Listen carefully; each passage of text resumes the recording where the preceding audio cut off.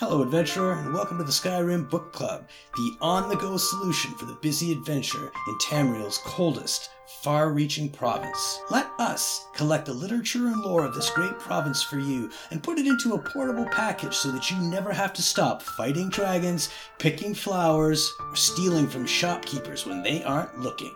With an ever-increasing archive, SkyrimBookClub.ca has got the story for you. Until next time, enjoy the book. The Journal of Raelus Sedaris, Volume 21, by Raelus Sedaris. My invisible friends have kept it up, drawing closer. It took me a while to realize they were hiding themselves, but I figure it's out of shame. It takes a certain type of cowardice to spend all your time questioning a man's worth and value. You'd think they'd have the decency to at least let me sleep, but they persist even there. As for the dig, we continue to stall out with the opposition from within the barrow. I had hoped the hardy people of this island would be able to deal with shuffling bones, but I appear to have overestimated them. I won't make that mistake again.